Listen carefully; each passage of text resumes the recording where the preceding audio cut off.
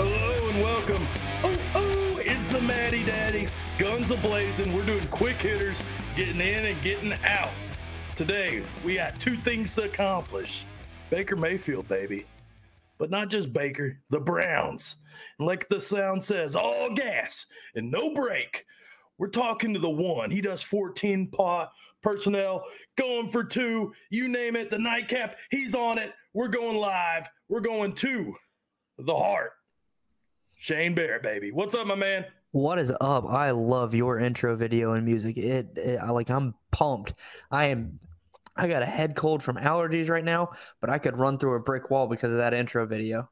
Grab a beer and let's go. Let's go, dude. This is quick hitters, and this is a guy that everybody's questioning, man. Everybody wants to know. I asked you earlier today. I was like, hit me with some yum-yums. Hit me with some gaga. And you said, let's go to the bakery and let's get Baker Mayfield. Yes, sir. So, dude, Baker Mayfield, he's one of those that shows these flashes. Just the Browns in general show flashes. So let's kind of take it back a little bit and let's talk Baker last year. Kind of tell me about what happened, maybe what went wrong, just the whole situation. Yeah, so he finished his QB 18 last year. And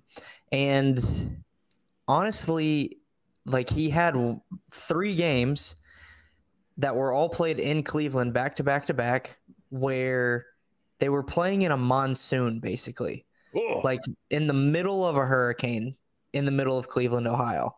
So the weather conditions were absolutely garbage. And I think he maybe scored single digits in all 3 of those games. And then he had a 4th game where he played the Steelers. I think it was earlier in the season, and he didn't do as well.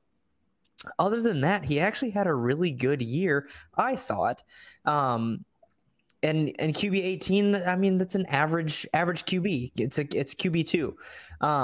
But if you go back and look at it, if he had scored 1 touchdown in either the Steelers game or the 3 games in the monsoon, I think he would have been like QB 14, I think. Ooh, that's a big jump, dude. Yeah, it was a very tight margin between like QBs 14 and I think 20.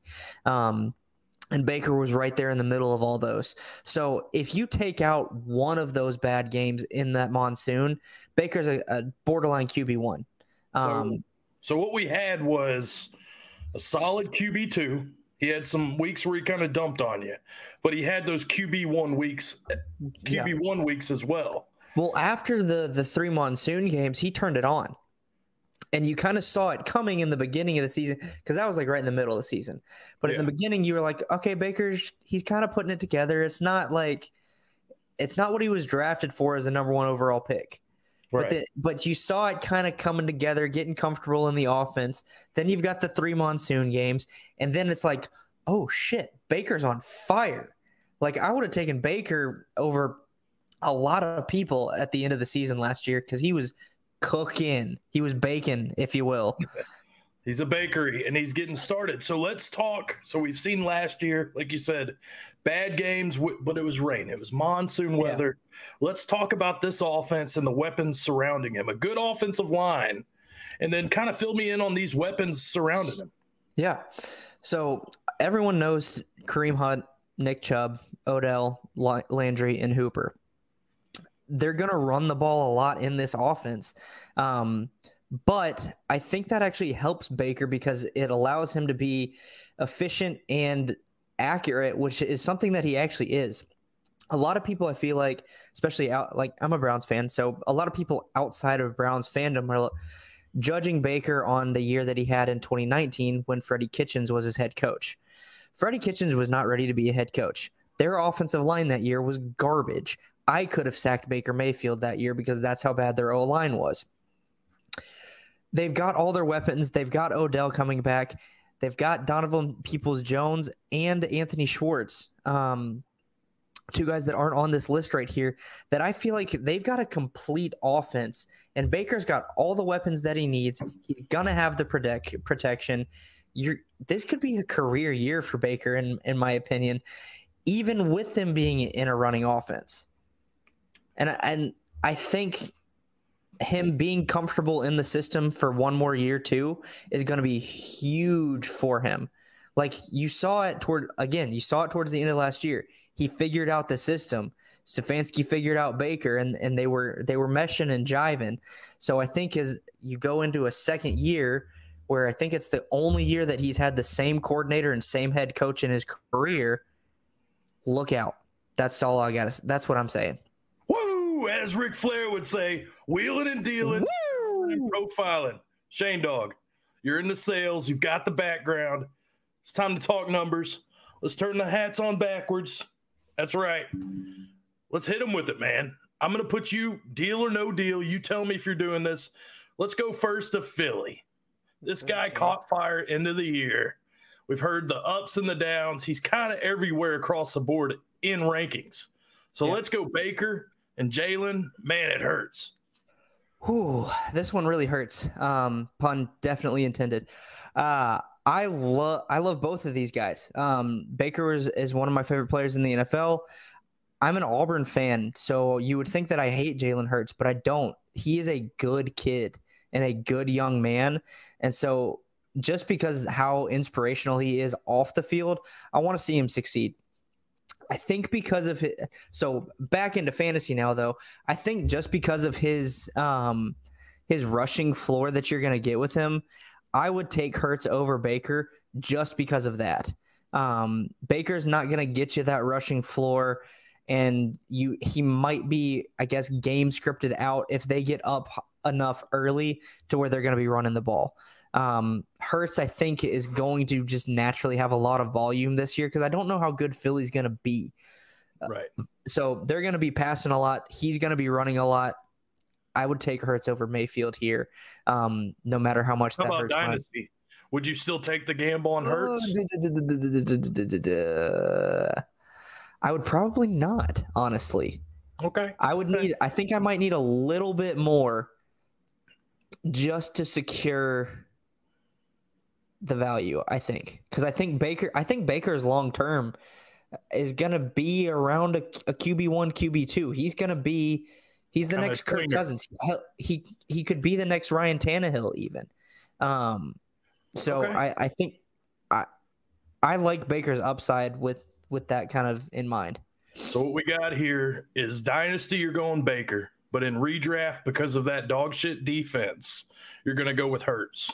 Not as much risk as Dynasty if you're playing redraft. Yeah. But talking Dynasty, man, everybody's got the hype for the rookie drafts, the new. So let's talk new here. Let's talk Baker Mayfield or Mac Jones, the new savior for New England, and Will Fuller, Tua's next deep threat. So kind of fill me in on your thoughts here if you're the Baker owner or you're going to get Baker. Yeah, if I'm going to get Baker and someone offers me this, I'm smashing it. I want Baker in this trade offer. I think Mac Jones is going to be okay. I think he landed in a pretty good spot for him. He's got that winning mentality and pedigree from Alabama. He landed with Bill Belichick. So I think even if he doesn't start off strong, Mac's he'll be okay. He'll be average, I think, throughout his career. My biggest concern with Fuller is he's either healthy or he's on drugs and suspended. So you don't know what you're going to get. I actually made the joke when Miami signed him that they got a discount for him, and I was like, no, they didn't. They paid him for what the 8 games that he's going to play each year. So I want Baker on this side of the trade. If you're trying to go acquire Baker, I think this might get it done because you are getting a starting QB, especially in Dynasty, a starting QB and a wide receiver that has wide receiver 1 upside. I personally just don't trust the health of Will Fuller, and I don't know if Mac Jones will be a better quarterback than Baker, so I want Baker here. All right. So we've got Baker in Dynasty. It's pretty locked and loaded. Before we get out of here, hit me with your outcome, your ranking for this guy going into this year, where you see him finishing. Yeah, I've got him at if I remember correctly, around my QB 12 in Dynasty rankings. I think for this year, though, I think his ceiling could be QB 10, honestly. And that's pretty ballsy, I know, but again, he was almost QB 14 last year with 1 touchdown. If he has 1 game with 3 touchdowns, he probably could have propelled himself up into that QB1 range. Okay. And I think, again, with the year under Stefanski, not having to switch coordinators, not having to switch head coaches, and just being more comfortable in that system, it could be a very, very good year for Baker. It's going to be an interesting year because we didn't really touch on it, but Odell. Yep. What he brings to the field, when he's on, he's on. Yeah. So they need a healthy Odell, or they need to find out what's going on and let the Donovan Peoples-Jones, these other guys.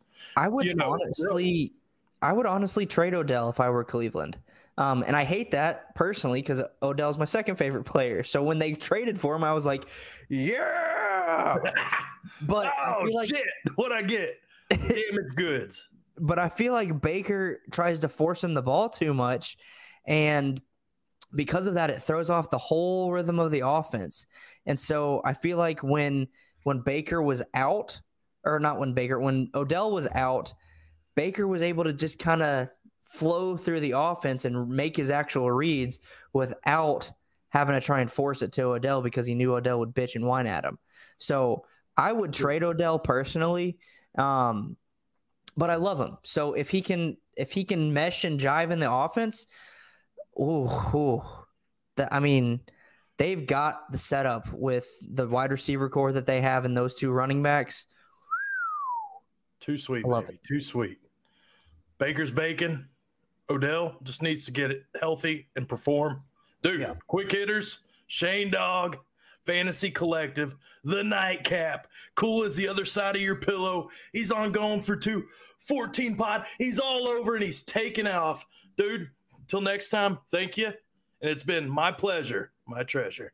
Thank you for having me.